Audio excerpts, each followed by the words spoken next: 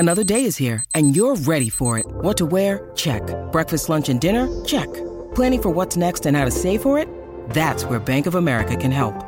For your financial to-dos, Bank of America has experts ready to help get you closer to your goals. Get started at one of our local financial centers or 24/7 in our mobile banking app. Find a location near you at bankofamerica.com/talktous. What would you like the power to do? Mobile banking requires downloading the app and is only available for select devices. Message and data rates may apply. Bank of America N.A., member FDIC.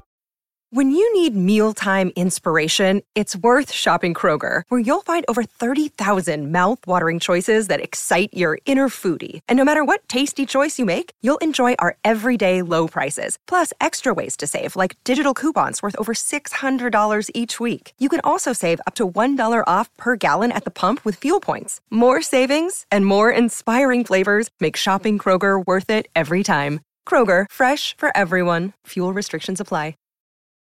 Your brain needs support, and new Ollie Brainy Chews are a delightful way to take care of your cognitive health.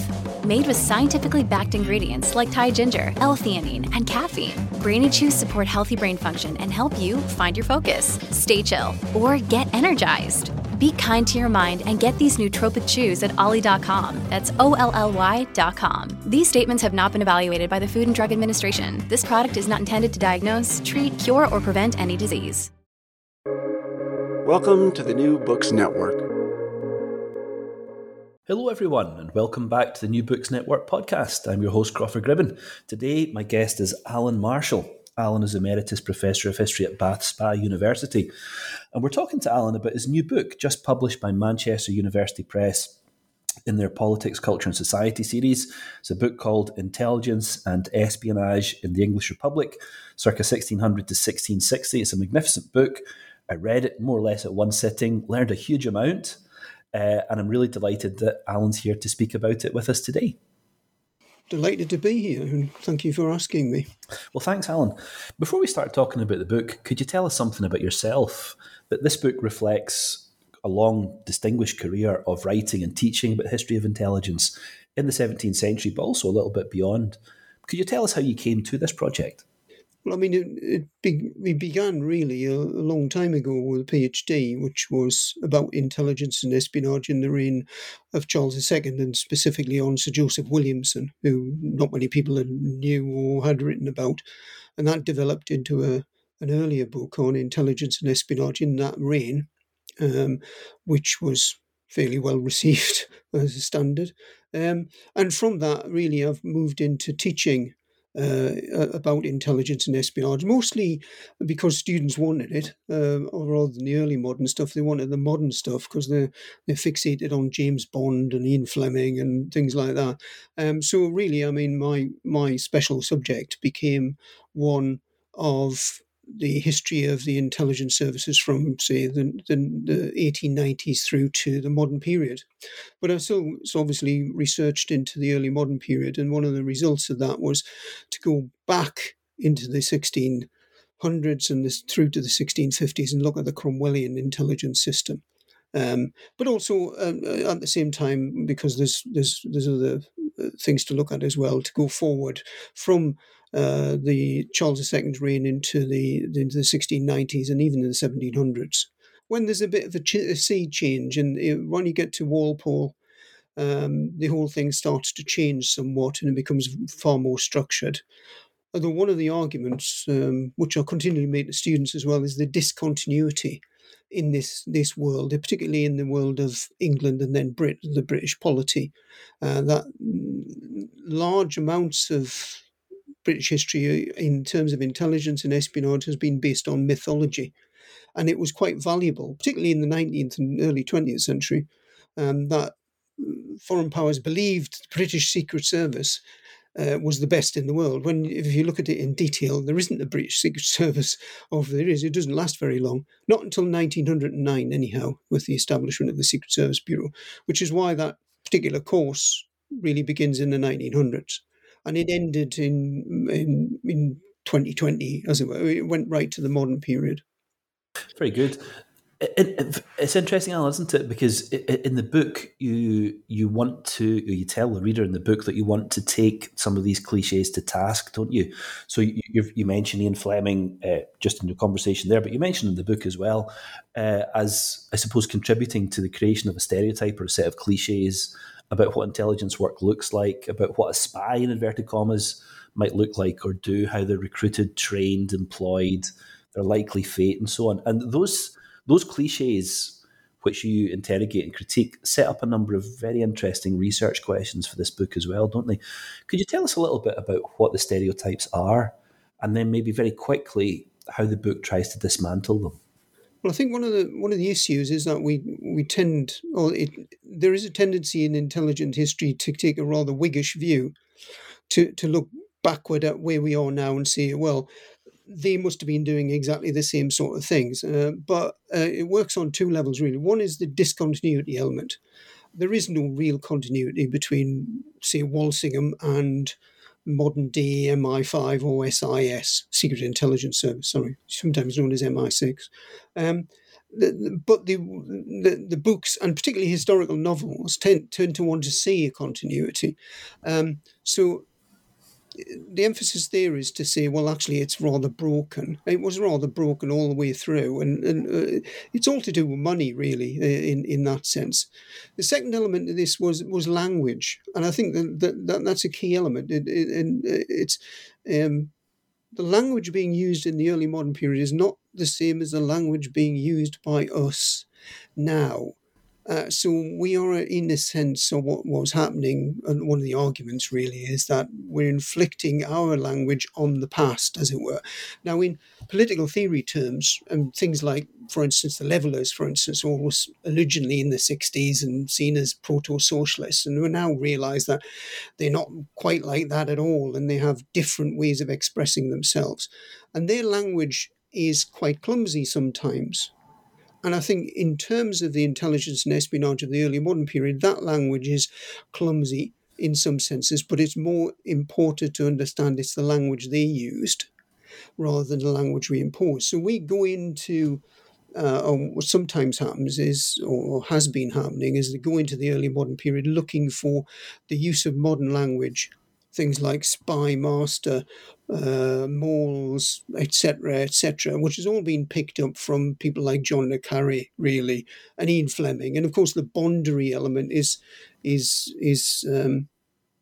quite common amongst everybody. Everybody knows who Bond is. Everybody thinks they know what a spy does, even though, as I explained to my students, Bond isn't really a spy. He doesn't actually do much espionage. And they're using the language of modern day parlance in an early modern context, which doesn't really seem appropriate. So one of the things the book's trying to do is to say, let's track back and look at the language they use. So instead of using spy master, which actually is a very late addition to the language, we used what they used, which was intelligencer, which has a much more broad appropriation of the idea of intelligence and espionage, but actually fits the period rather better. Yeah. So that ideas of language is also important when understanding the product of these systems, these intelligent systems that they're creating, because language is the way in which they narrate the intelligence to each other, how they orientate around the social relationships, which are also central to the idea of early modern intelligence, and particularly client-patron relationships. And language is the way in which they communicate. So it was an attempt to go back and say, hold on, they're actually using a different form of expression, really. Amidst that, there's also the development idea of if there is discontinuity, where's the development lie? Well, it lies in the state's Secretary of State's office and the development of that office from the 1590s onwards into the modern era, as we get people aristocrats and others who used to dabble in intelligence then fall by the wayside, and it just becomes a function of the Secretary of State's office. And that Secretary of State as a government officer, will then feed in information into policy decision-making. Much of it is short-term policy decision-making, which is quite good for intelligence because it comes in and then you use it and then it's stored away. Yeah. I suppose one of the big themes of the book, Alan, is the gradual professionalisation of intelligence networks or intelligence gathering. And one of the things you point out in the book is the way in which high-ranking individuals can sometimes run private intelligence enterprises, which are gradually sort of subsumed as the state and its administration begins to expand. It's interesting you mentioned the levelers there. One of my favourite passages in this book was your description of the attempt to begin a leveler insurrection in France, which was just extraordinary. The levelers, in the front that during that counter-revolution there. Well, you mentioned Walsingham and the Tudor origins of the surveillance state, or what we might come to use that term to describe. Can you tell us a little bit more about Walsingham? He has this Machiavellian reputation, doesn't he? He's like a spider. His fingers are everywhere. He's got a massive web that people get entangled in. How does Walsingham's experience of intelligence gathering compare to what we find much later on in the middle 17th century? Well, I think it's much more of a what I've called a working tradition in Walsingham's case. I mean, there's two Walsinghams. One is the real Walsingham, who I'll come back to, and the other one is the mythological Walsingham. And in a sense, I mean, the mythological Walsingham is more important than the real one, although he did do some sterling work and he broke plots, and his main interest is in religious Catholicism and plotting in general. And he's skilled in so much as he's greedy for information. So he sets a trend within the idea of a Secretary of State, what a Secretary of State should do in terms of intelligence and espionage, in so much as he needs the information. It's almost as though he can't help himself. He's also what they call a bountiful hand. This was the second element. You don't get anywhere in intelligence, and that is a truism of today, unless you pay, basically. So he spent large amounts of his own money, not just the state's money, because Elizabeth was a bit reluctant to give money in any case, on trying to acquire information.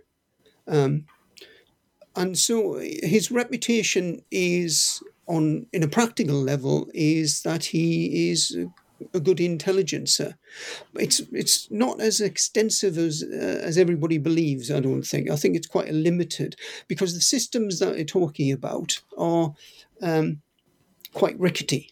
I mean, when Walsingham dies, I mean, everything's sort of closed down, and it's just agents pensioned off, staff pensioned off. Nobody does anything. There's never enough money in the Elizabethan period anyhow.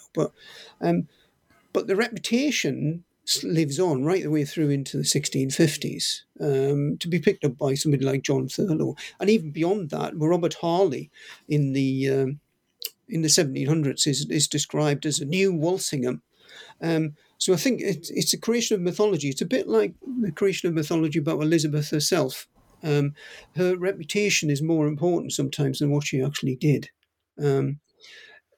In terms of what he actually did, however, Walsingham, when he's engaged in breaking plots, he's engaged in gathering information. But I would argue that Salisbury is probably better than Walsingham, whose reputation is less than Walsingham's, I suppose, because Walsingham is this he's become a cliche. I mean, even MI5 and SIS put it on their website, Walsingham is our forebear, etc. So he becomes more important, and particularly in the 17th century pamphlet literature, when these sort of areas are mentioned, then Walsingham is seen as the sort of the more ideal, the ideal Secretary of State, because he knew all the secrets, he unpicked he knew what was happening in the Pope's closet, as it were. He didn't always, because there is a lot of incompetence as well, or inadequacies. But one of the things about intelligence and espionage is the mythology as much as anything else. If that mythology exists, then you are seen to be very good at this. And one of the things you point out in the book, Alan, is that creation of mythology or creation of reputation is often strategic and contemporary, isn't it? It's not always something that accumulates historically over time. In some ways, one of the things you argue is that the creation of reputation is an aspect of intelligence work, Yes, isn't it? it is. I mean, the heroic individual, I think, is how you could describe it. Um, Whether that's because there are actually heroic individuals or that's how we see them. And I mean, one of the issues, I suppose, as it becomes more structured and moves into the secretary's office, then the individual in charge, the individual secretary, does become more prominent. So it's a series of jumps, as it were. Scott, Thurlow, Williamson, and later on Harley. The Johnson brothers of the 1690s were two exceptional intelligences as well. So this idea of a heroic individual is something which is embedded in intelligence. And then, of course, you move into the modern era. You people like Kim Philby, for instance, and of course you got the James Bond character, and Smiley. Of course, but Bond is always looking to escape the office, isn't he? And, Yes. and yet, one of the things the book argues is that intelligence work is often office bound. It's often paperwork, isn't it? And it's about how to handle the huge volume of paper that might be coming into a single central office or some kind of intelligence clearinghouse. Are we talking here about a phase in the development of bureaucracy or the administrative state? I think so, yes. I mean, one of the things which is important is to understand is that getting the information is one thing, analysing the information is another thing, and the failures tend to come from the analysis centrally. So the bureaucratic element of intelligence gathering, and in the early modern period this is true as well, is as significant, if not more significant, than how you gather the information, because the information coming in it needs to be filtered, as it were. And that information is coming in on a daily basis because the other element of this is diplomacy, and diplomacy is using a lot of intelligence work. So we then got or need bureaucratic systems, particularly in the Secretary of State's office, in order to analyse, in order to respond, in order to act on the information which is coming in. So the key thing for any intelligencer is the ability to analyse, to read between the lines, to work in what sometimes, once you read this stuff, the correspondence which comes in is quite formulaic, very promising. Most spies, agents would promise quite a lot, but would also work in a system whereby I will tell you something, but I could tell you something more if you respond to me. And I can tell you something more if you respond to me, as it were. And so the intelligencer has to work within that system in what is almost becomes a client-patron system, or is a client-patron system. And somebody like Thurlow, for instance, it treats his agents contemptuously, deliberately.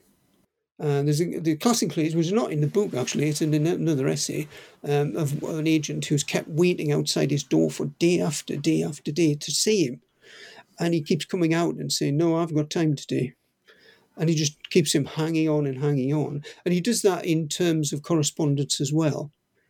And at one stage he says, "Look, this is going to be of no use to me unless you actually produce something, and then I'll give you some money, or then I'll give you something," as it were. So again, the bureaucracy is significant, and the development of that bureaucracy begins really in the 16th century, and one could call it an evolution rather than a revolution, but it's particularly significant by the time we reach the 1650s because it's a different style of bureaucracy, one could argue, because it comes out of the Parliament's committee systems. So you get the Committee of Safety, the Council of State, etc. And they're producing information. They're also debating information. And this information then has to be stored and then has to be retrieved and anything goes wrong, etc., etc. So by the time we reach the 1690s, we're into an administrative revolution, effectively. And And of course, it does. The thing that impacts and creates that administrative revolution is war, and 1688 and the arrival of William III, and a continual warfare almost right the way through the 18th century. So we've got a development of bureaucracy.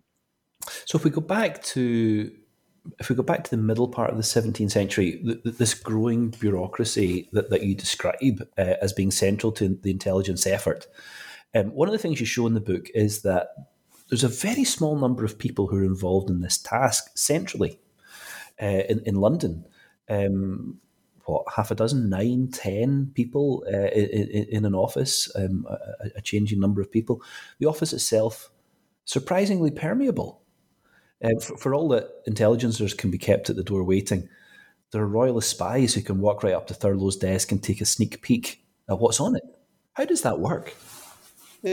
Well, in the case of Thurlow, he has an office in Whitehall Palace, which has a doorkeeper, which is meant to keep people out. But there's lots of coming and going all the time, and he's got a small staff. And this is the days before photocopiers and emails and things like that. So the main business of the clerks is transcription, recording, sending information here and there, but it's really writing all the time. So, and the staff are recruited by the secretary himself, and they have allocated functions. But there had been a tradition of which stems really from the 16th century of Walsingham, where you actually allocate functions to particular staff to do with ciphering or keeping records, etc., etc. And it doesn't really become really sophisticated until the early 18th century. Yeah. There are some remarkable people involved in that deciphering activity, aren't there? John Wallis, the Oxford mathematician, and he's almost like a human computer, isn't he? There's no cipher he cannot crack. No, and an interesting thing about Wallis is he seems to think it's more the puzzle that's important than the politics. So he'll work for the English Republic, but he also works for the Protectorate, but he also works under Charles II. So he's sort of the go-to guy. He's a mathematician, as it were. And his big argument is with Thomas Hobbes, of course, but that's another story.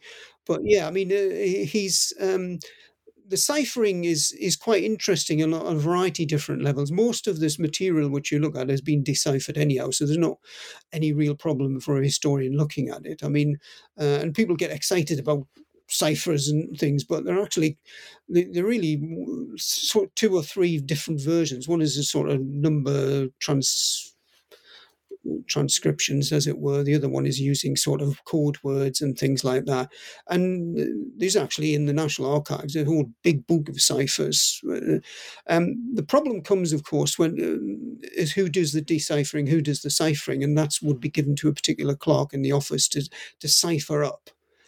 Sometimes it goes wrong, or the person at the other end can't decipher it properly. The most famous anecdote is the English ambassador in the Netherlands in the 1660s, 1670s, Sir William Temple, anyhow, who gets a letter from the Secretary of State's office, and he just can't decipher it. So he takes it to John de Witt, who is the grand pensionary of the Netherlands. He's basically the top man, and says, "I can't decipher this. Do you think we can have a go together?" to see if we can work it out. So it's actually fatal if you lose the codes. The other elements of this, of course, include the usual stuff, which is was once described as things like milk and lemon juice to write in between the lines of ordinary correspondence. And they also use urine as well, or as it's described, piss, as it were, which interestingly does appear in one of Ian Fleming's books, oddly enough.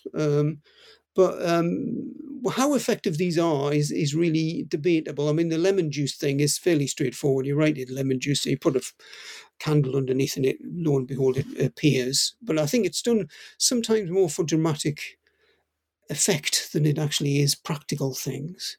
So ciphers and various forms of secret ink are all available, and sometimes it's just in plain sight. But they do use the ways of getting correspondence to the Secretary of State, which are not straightforward, because right across Europe there are cabinet noir, the black cabinets are they called, in France particularly, which spend all their day intercepting correspondence. Yeah.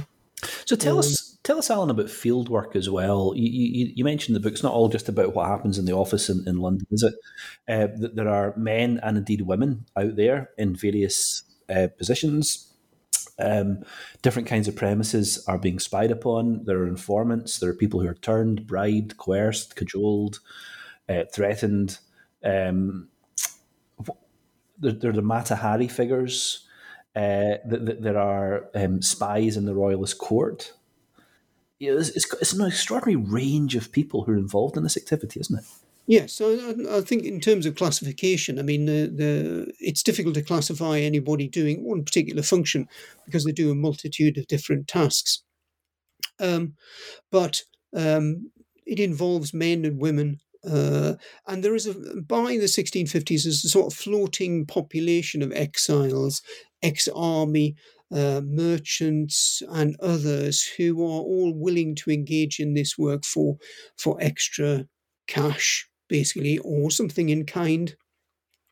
There are the so-called she spies, so it's not exactly an equal opportunities employee, but women have certain advantages in this world, particularly in the civil wars early on, because they tend not to be stopped and searched, as it were. Later on, that doesn't happen. They are just treated as everybody else. But there are individuals. Usually, I mean, the most professional types are those who are sort of mercenaries and ex-soldiers, who at least know exactly what sort of information a Secretary of State would want, in terms of numbers of troops, of ships, etc., etc., etc. So the basic intelligence stuff is that information. It's about who said what to whom at court, gossip, factions, alliances, fighting, mistresses, etc., etc. And that's the sort of information which they're passing over, from which the intelligencer then can make decisions about policy. So you get somebody like Manning, for instance, in who's at the exile court of Charles II, providing basic information about what's going on at this exile court until he gets actual court himself. And he's providing it directly to Thurlow, and Thurlow in his exchange is giving him money in exchange for it, until he gets caught. And then, of course, his letters are intercepted, and he gets caught and put in jail, and then taken out and shot in the back of the head, as it were, by two royalists. So it's actually can be quite dangerous, a dangerous job.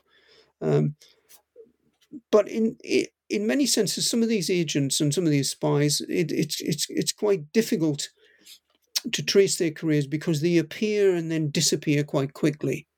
In general, one could argue that they're all after something else. They're all after some sort of patronage. Whether that will end up in a small, minor bureaucratic post, as it sometimes does, safely away from the Secretary of State's office, a long way away from it. There's an anecdote about that with Harley, which I'll come back to, or some sort of financial monetary gain, or basically some sort of praise. Because there's a psychological thing there. The reason why you don't reward them by putting them into some bureaucratic post which they can then gather information for, because Robert Harley did that with a guy called Gregg, William Gregg, and he placed him in his office in the 1700s, and lo and behold, Gregg then copies out letters and sends them to the French until he gets caught, and then Harley gets into real trouble over that. So it's one of the commentators on military affairs points out that you should never trust these type of people with anything secretarial, because they'll pass information. Of course, this also goes for diplomats as well, and diplomatic entourages and servants. Servants are just around all the time, but they listen. I mean, again, in terms of the classic case of this is Versailles in France under Louis XIV. All of the soldiers on guard and the servants who are serving, they're all reporting back on what the courtiers are saying, what people are saying. It's just the done thing, and everybody knows that's happening, so it has to be more cautious. So in this sense, that caution itself is a winner because it keeps them quiet. Well, in all of your project, Alan, was there any individual intelligence gatherer or spy who really caught your imagination? It's Edward Sexby, I think, because Sexby is leveller originally, and then gets bought off by being made an officer because he's just an ordinary trooper.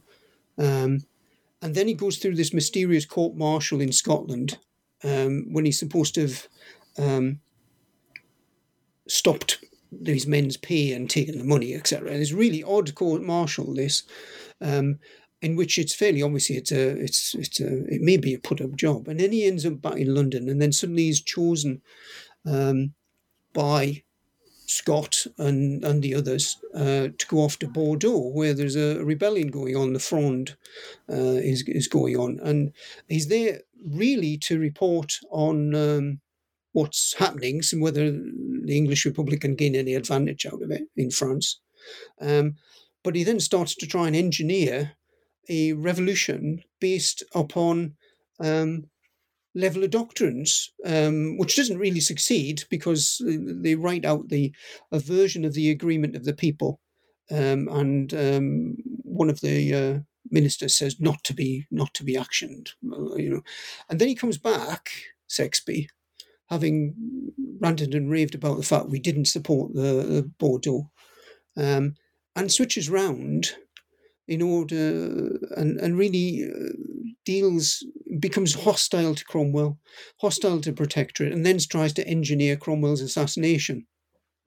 So he runs the whole gamut from ordinary Cromwellian trooper in Cromwell's own regiment right the way through into ending up in the Tower because he tried to engineer this assassination plot.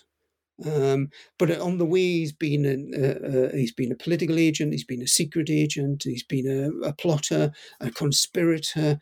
He went to Spain to try and raise money to overthrow the Protectorate.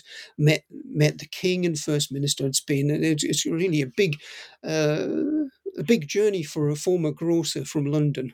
So he does capture the imagination in that period, yes. And it all ends tragically. I mean, he even uses his wife to carry gold across the channel. It's all tied up in a dress.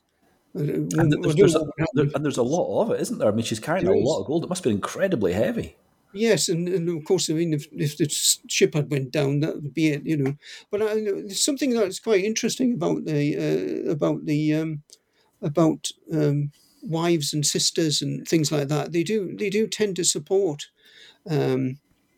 these individuals, and they get neglected in that sense. I mean, Mary Sexby, I mean, she's in exile, she's having children, she's also engaging in all of her husband's shenanigans and things like that. But she tends to get forgotten about. But he's the one who strikes me as most significant in that sense. Well, Sexby's story and many others equally fascinating are all reported on in this great book, Intelligence and Espionage in the English Republic, circa 1600 to 1660, just published by Manchester University Press. And Alan Marshall, it's been great to have you on the show today to talk about it. Thank you very much. Thanks very much for inviting me. Before we let you go, can you tell us what we might hope to read from you next about intelligence? Well, I've got an article which I've got a proof today which was coming out in the journal History on Robert Harley in Secretary of State. But otherwise, I'm moving into looking at the end of the Cromwellian army at the moment. So it doesn't really involve spies, but it does involve the Cromwellian lifeguard, amongst other things. Well, those sound like great projects, Alan. Listen, thanks for writing this book, Intelligence and Espionage in the English Republic. Great book, full of extraordinary characters and with some really important themes coming through as well in terms of the development of knowledge, the state, international relations, religious change. Everything is in there. It's just a wonderful glimpse into the 17th century. Thanks for coming on to the show to talk about your work. And thanks to everyone else for listening in today. I'll see you next time on the New Book Network podcast.